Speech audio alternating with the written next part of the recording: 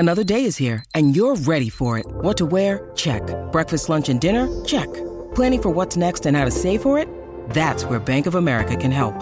For your financial to-dos, Bank of America has experts ready to help get you closer to your goals. Get started at one of our local financial centers or 24/7 in our mobile banking app. Find a location near you at bankofamerica.com/talktous. What would you like the power to do? Mobile banking requires downloading the app and is only available for select devices. Message and data rates may apply. Bank of America N.A., member FDIC. When you need mealtime inspiration, it's worth shopping Kroger, where you'll find over 30,000 mouth-watering choices that excite your inner foodie. And no matter what tasty choice you make, you'll enjoy our everyday low prices, plus extra ways to save, like digital coupons worth over $600 each week. You can also save up to $1 off per gallon at the pump with fuel points. More savings and more inspiring flavors make shopping Kroger worth it every time. Kroger, fresh for everyone. Fuel restrictions apply. If you'd asked me at like 18 or 19 years old what my favorite movie was, I probably would have said Purple Rain.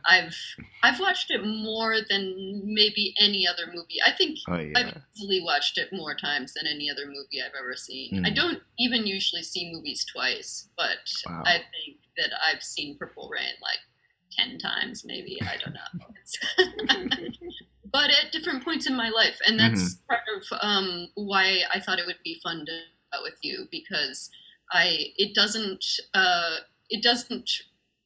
the same movie to me now in my 40s that it was to me in my teens and my 20s. It's actually totally different. And I'm still interested in it, but for totally different reasons. And I'm interested in why my younger self loved it the way my younger self did.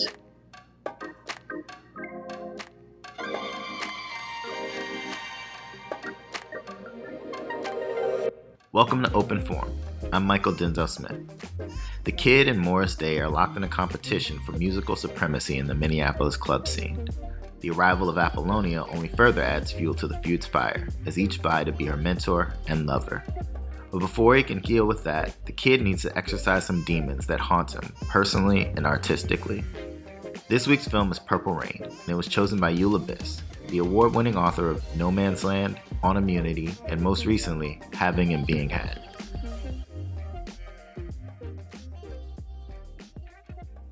I was just talking this morning to Maggie Nelson, who wrote about Purple Rain and and about Prince in the New Yorker, and she was saying, "But have you seen it lately?" And I was like, "Oh yeah, I've seen it lately." And she was like, "Yeah, it's pretty rough. It's pretty rough to watch." And that definitely was my experience when I watched it for the first time.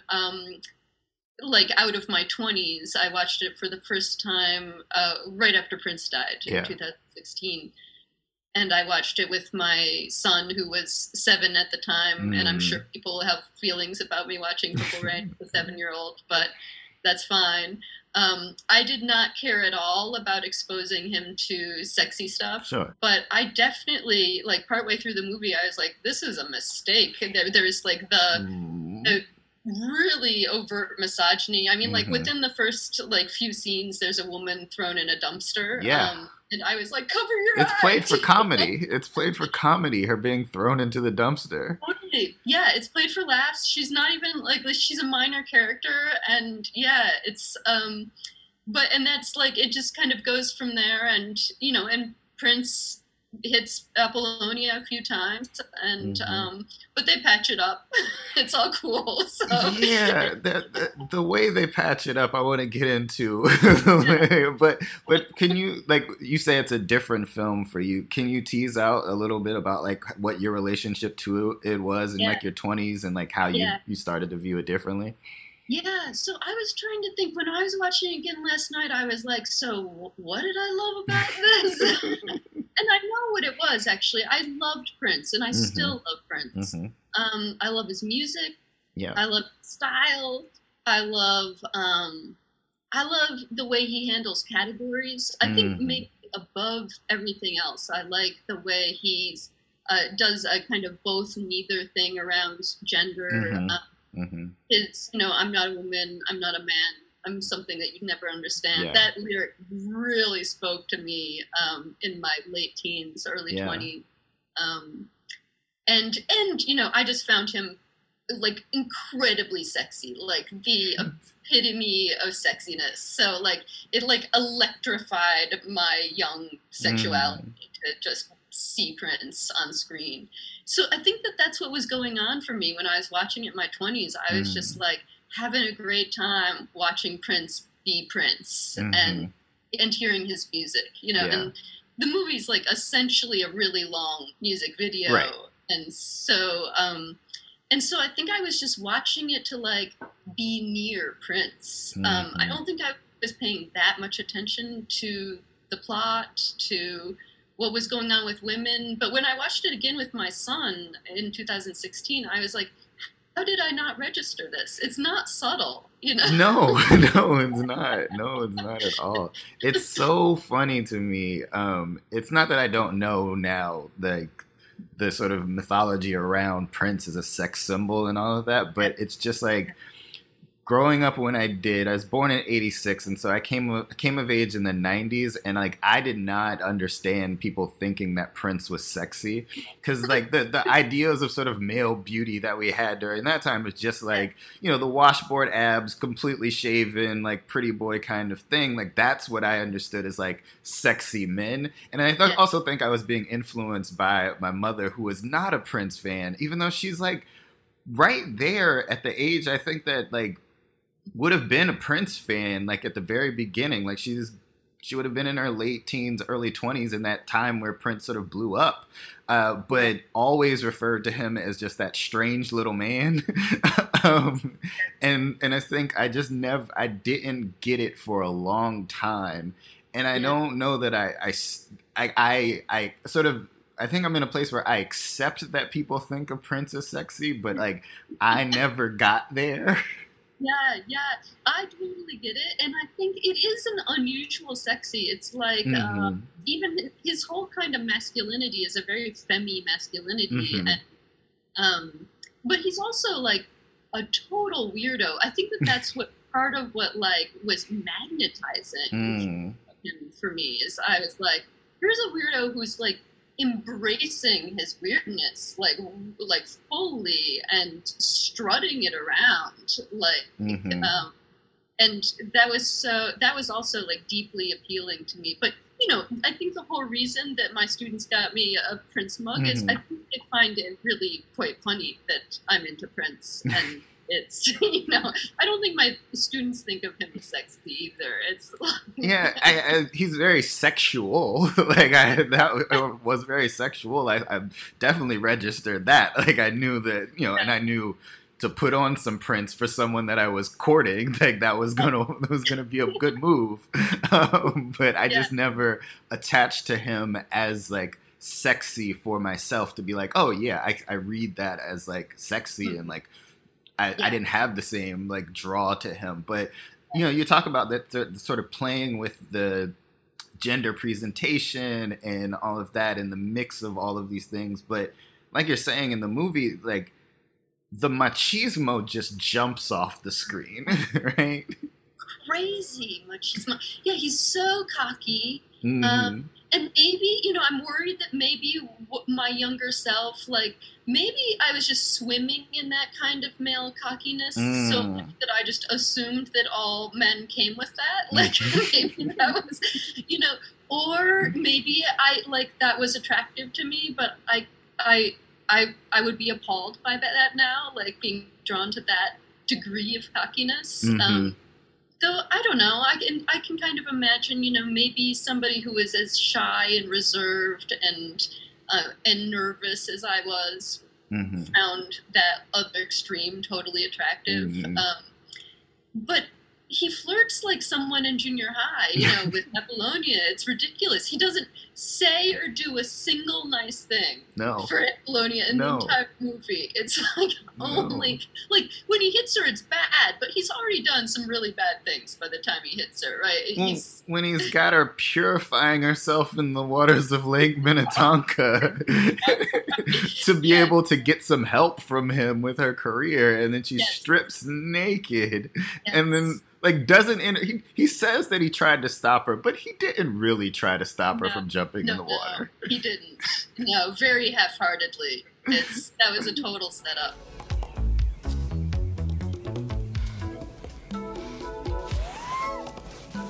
Hey, wait a minute. That's...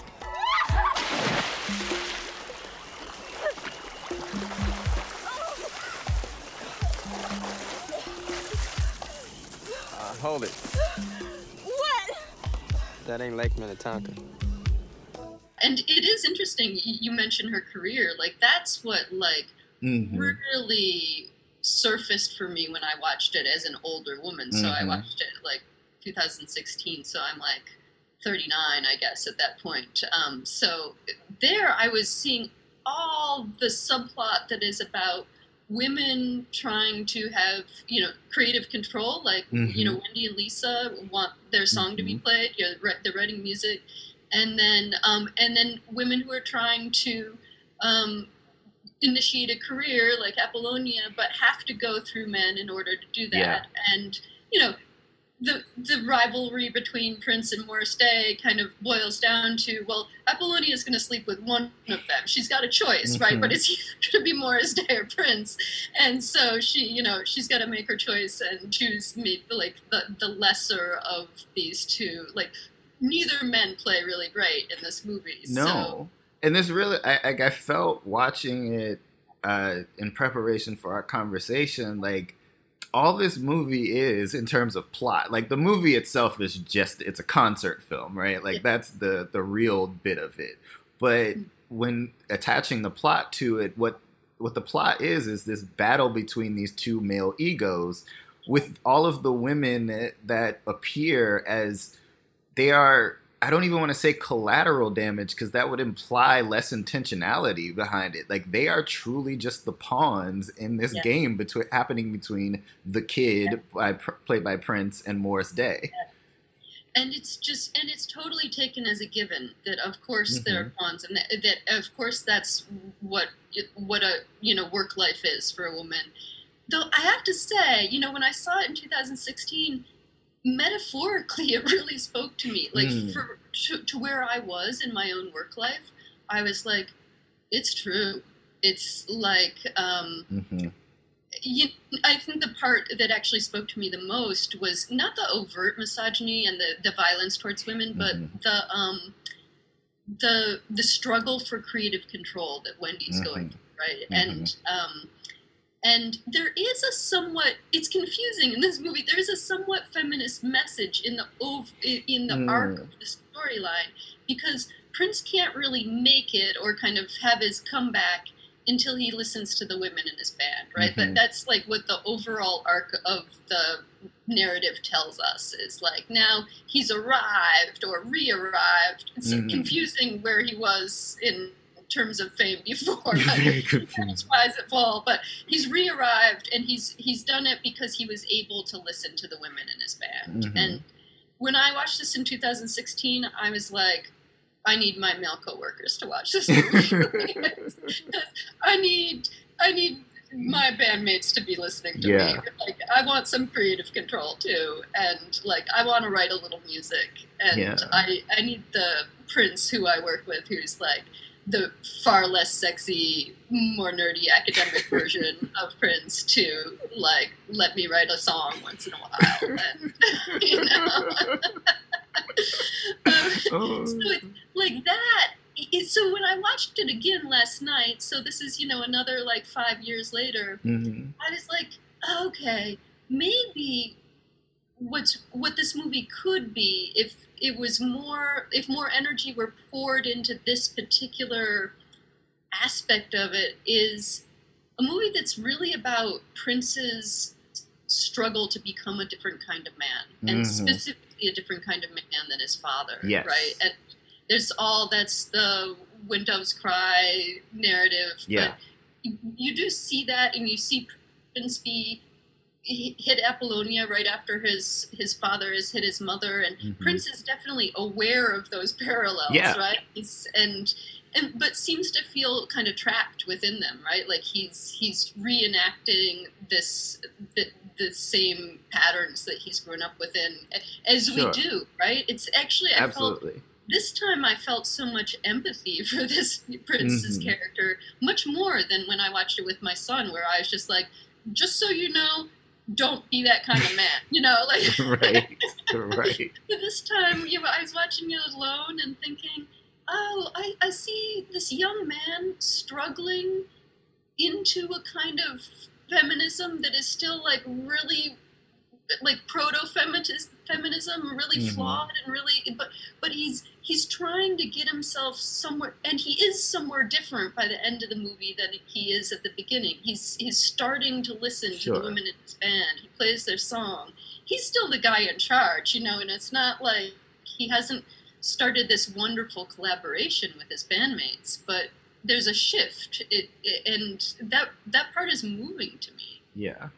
No, definitely. I think you're dead on in that there being that shift. I think my issue still was just like the way we arrived there, right? Yeah. Like, so I say it's sort of it's a movie about the battle between male egos. Now there's the Prince and Morris Day, but there's Prince and his father too, Francis L. in the movie, and you know, you see those parallels, and it's getting at something that we all recognize in ourselves, even if it's not necessarily the violent aspect of what happens here. It's just like you emulate something that you've seen from your parents that you despise in them, and you just find yourself doing like. And I absolutely was relating to Prince's character on that level, just being like, oh no, I do not want to be like my dad in this way, but like I hear it in my voice. I hear those same patterns of speech and like ways of interacting with people. So I got that, and I was feeling him, like that same empathy that you're talking about.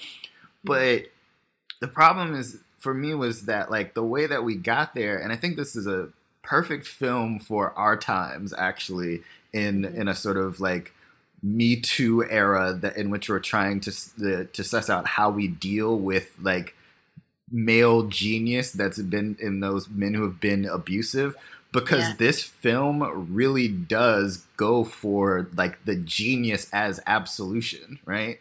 Like Prince gets home and his mother's sitting outside, and he's like, what's wrong? And he gets in the house and he's angry. He's like, where are you, motherfucker? And then he goes down and sees his father on the piano, and he's like hearing this beautiful music, and suddenly his heart opens up to him, right? And the same thing happens with him and Apollonia, in that, you know, Prince has attacked her twice, right? He's attacked her 2 times.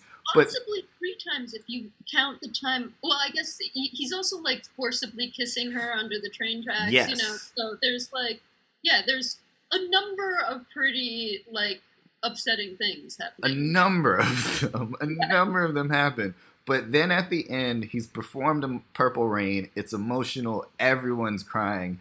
And Apollonia, who's been attacked, who's been this pawn, is right there waiting for him and kissing him and essentially forgiving him. And it's just like, the thing that we've said to people is, these men may be abusive and they may have these track records, and we see it. We know that it's there.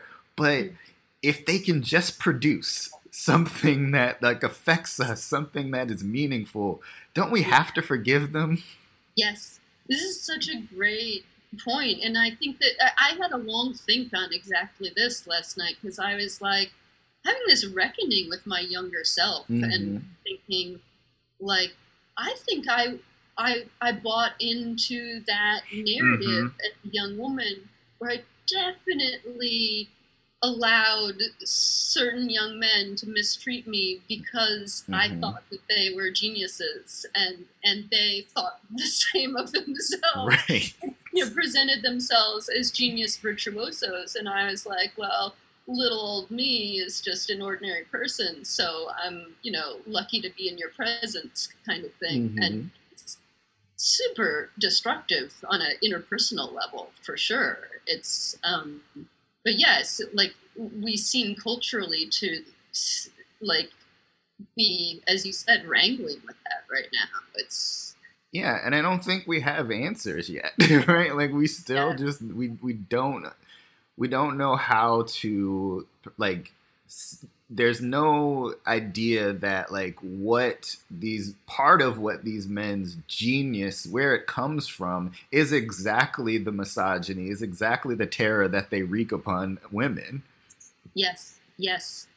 And, even Prince's own track record, like outside of this movie, is like full of complexity that way. Like he's got women in his band in a time period when like nobody has women playing instruments in their band, right? Like women are backup singers or women are vocalists, but you don't have like a woman on the guitar and the keyboard like he does, and later Sheila E. on the drums, and he's like making a real place for women as serious musicians. Almost all of them also sexually involved with him at some point. Yes. So I mean, that's where it starts to feel like he's both like a professional mentor for these women who go on to have their own careers or already have their own careers, but also that's all tangled up in his sexuality and theirs, and I guess even that, watching it in the movie, I'm like,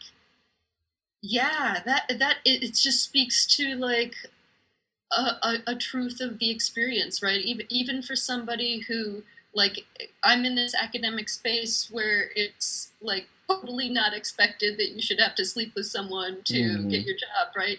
But there's like versions of that go on, and we know, and that's been coming out,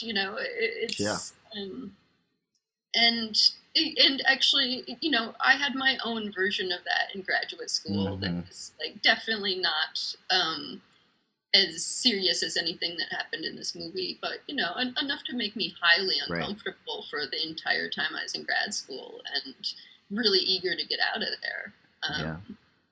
But it's, you graduate out of sexual harassment and into a workplace where you don't have a voice. So it's, it's like, okay, so nobody's like, telling me they're in love with me and that they want to hear about my past sexual experiences in thesis meetings anymore. But, but now I don't, get to vote on important decisions that affect me. Now no one wants to play your songs. Yes, no one wants to play my songs. Where are you?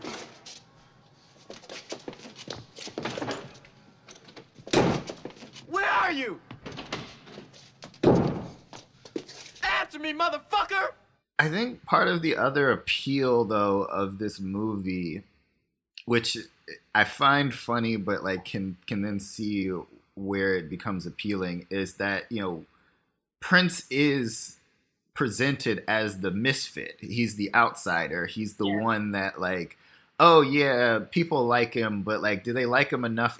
Could he be commercially viable? Right? Like all of his music, it's like the Morris Day character is supposed to be the one that like everyone really truly loves, and it's hard to reconcile with the fact that like Morris Day in the time didn't sell nearly as many records as Prince, and but he does that, and it's like it is an unlikely story in a way of thinking about like Prince's oeuvre and being like, that was pop music? Like, that doesn't make sense. But it's like, that's for every person who's felt like a misfit, who's felt like I don't exist and can't find any acceptance within a mainstream. Here's Prince saying, there's a possibility, because I still don't feel like I fit in here.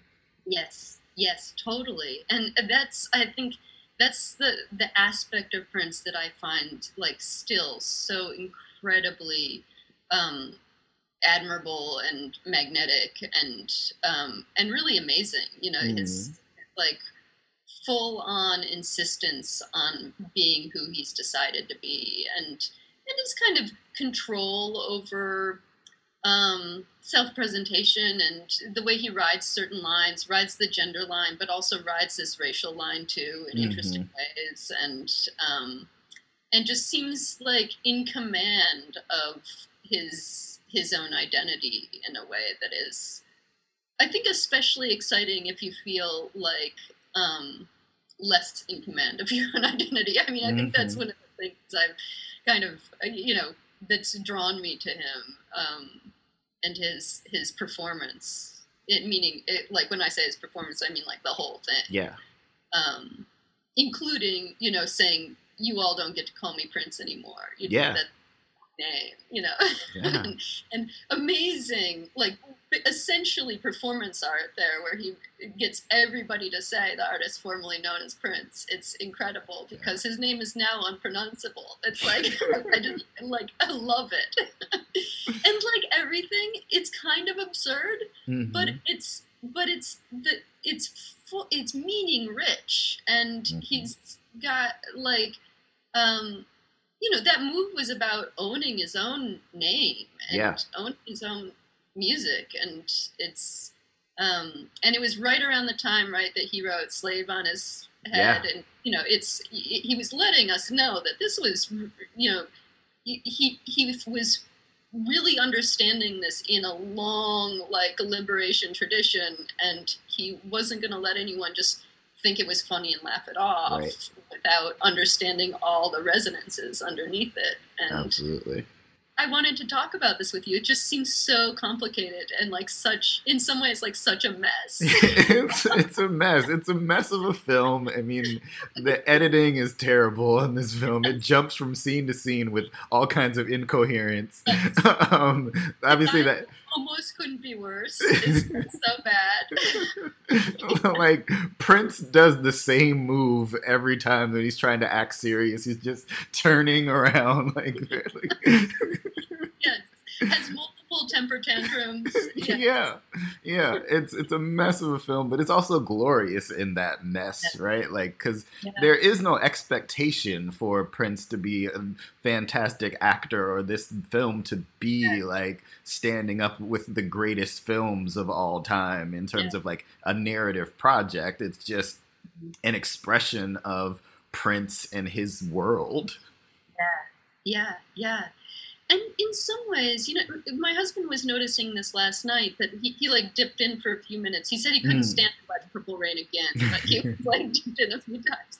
But he was observing that what makes up for Black Prince's like limitations as an actor is like the music does all of like communicates all the emotional complexity, and Apollonia seems to understand that that's what's going on, right? Because it's like when Prince is on stage, she sees him as directly communicating with her. The scene where he's performing "Darling Nikki" and very much going at her. And he's in the wrong. He's already hit her once, and now he's seeing her with Morris, and he's just like, "I'm gonna play your sexuality for my benefit here and like embarrass you." And she knows that the song is about her, like. And he can't help but feel bad about that, obviously. Like, he always has that tantrum in the backstage because, like, he knows he's wrong in that. But just like you're saying, the emotional cues and the emotional, like, resonance of the film is directed by the music. Yeah. And in that way, I think it's kind of interesting, like, that's where all the nuance is there in the music. Like, otherwise the film lacks nuance entirely. Like, it just doesn't do nuance.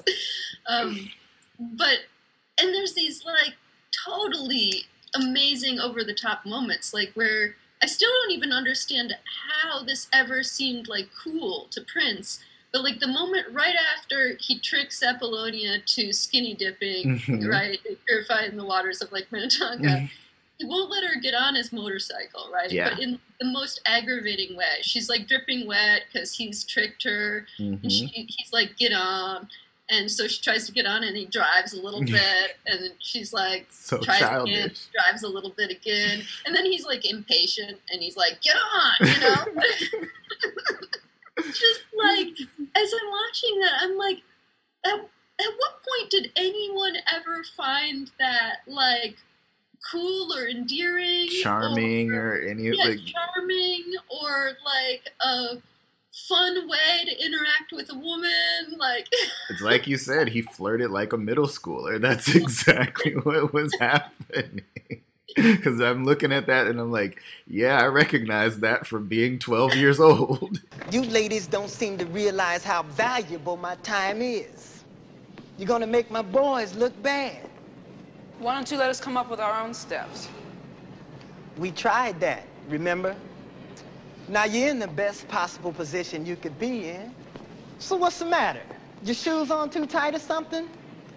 Let's have some action. Let's have some asses wiggling. I want some perfection.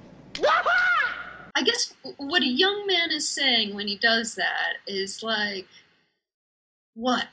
I guess I was like, the middle school me is like, saying, you interpret that for me. Listen, I wish I knew. I wish I knew what we were trying to say, but I think it's just a matter of attention, and it's just the idea that like I can hold your attention for just a little bit longer if I tease this thing out. This is an interaction that I've been hoping for, and now like I'm gonna prolong it as much as I can by doing this. And I think we have there's no emotional language given to 12-year-old boys to be able to express what actually is happening and what their desires actually are. And so it's just like, here it is. I want attention. You're giving me a little bit. How can I extend this? And there you go. Yeah. Yeah. Oh, it's amazing. It's, and I guess I must have once when I was younger understood how to read that. Like now, older woman, I'm just like, that would have absolutely zero traction. I'm so glad I'm older now and that would never catch my attention. I hope it's not working on teenage girls of today. I hope so too. But the moment that precedes that you mentioned, the Lake Minnetonka moment, I also like, that moment was much more metaphorical when I watched it this time. And also because I'm not sure I registered until this most recent watching that that moment is framed around a career request that Apollonia makes. And she says, will you help me? And Prince says no. But then he suggests that she has to go through this, what does he call it? It's not a test, but she has to pass the... Oh God, what did he say? It's the thing that people do when they have to get into fraternities. What do we call it? Initiation. Yes, initiation, yeah. She has to pass this initiation, and then he insinuates that it's, purifying herself in the waters of Lake Minnetonka. And so, but to me, as I'm reading this as a metaphor, I'm like, yeah, actually, this is how it is. You're led to believe as a young woman trying to enter a career, there are certain rites of initiation that you have to go through, and you understand that they will be humiliated. It's and so I think that's why that scene remained powerful to me. Is like this time I was like really felt her humiliation so acutely, and was like. Yeah, and then you go through that humiliation and you found out that you were in the wrong lake. And so you've like gotten naked for no reason at all. Wow. And the bar has moved. So you thought you passed the initiation, but actually no, there's further humiliation that you have to go through before you get promoted or whatever. And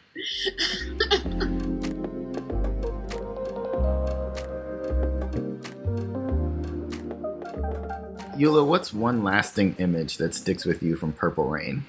Yeah, lasting image.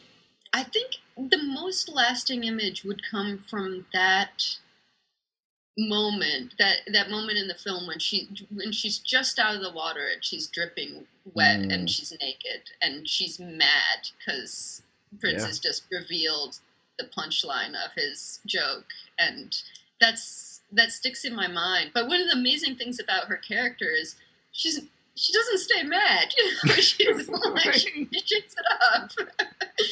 And, and that's, I think, like, I see in that movie, Apollonia's like an exaggerated, idealized woman in so many ways, and Maggie Nelson was just saying to me, she was like, Prince's, like, taste in women is its own kind of sexuality, like that, like all these women are like hyper feminized, like almost like drag queen looking women who are like really over the top.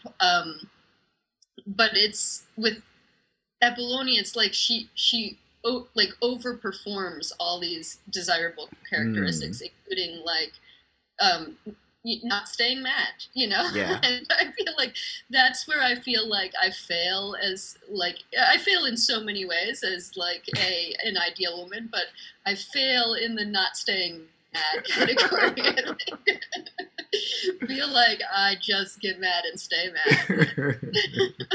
But when I think about that characteristic in myself against Apollonia, straight out of the water, I'm like, yeah, okay, maybe that's not a problem. Like, maybe I'm like, this is why anger is, like, as Audre Lorde says, protective, like that you actually need it and have to use it because it's the emotion that comes up when someone's fucking with you. And and you shouldn't tamp it down if that's what's going on. Yeah, so that's a really lasting image.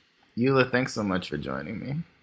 Oh, well, this was so great. Thank you for inviting me, and thank you for doing this. It's such a fun project, and it was like total weird pleasure to rewatch Purple Rain.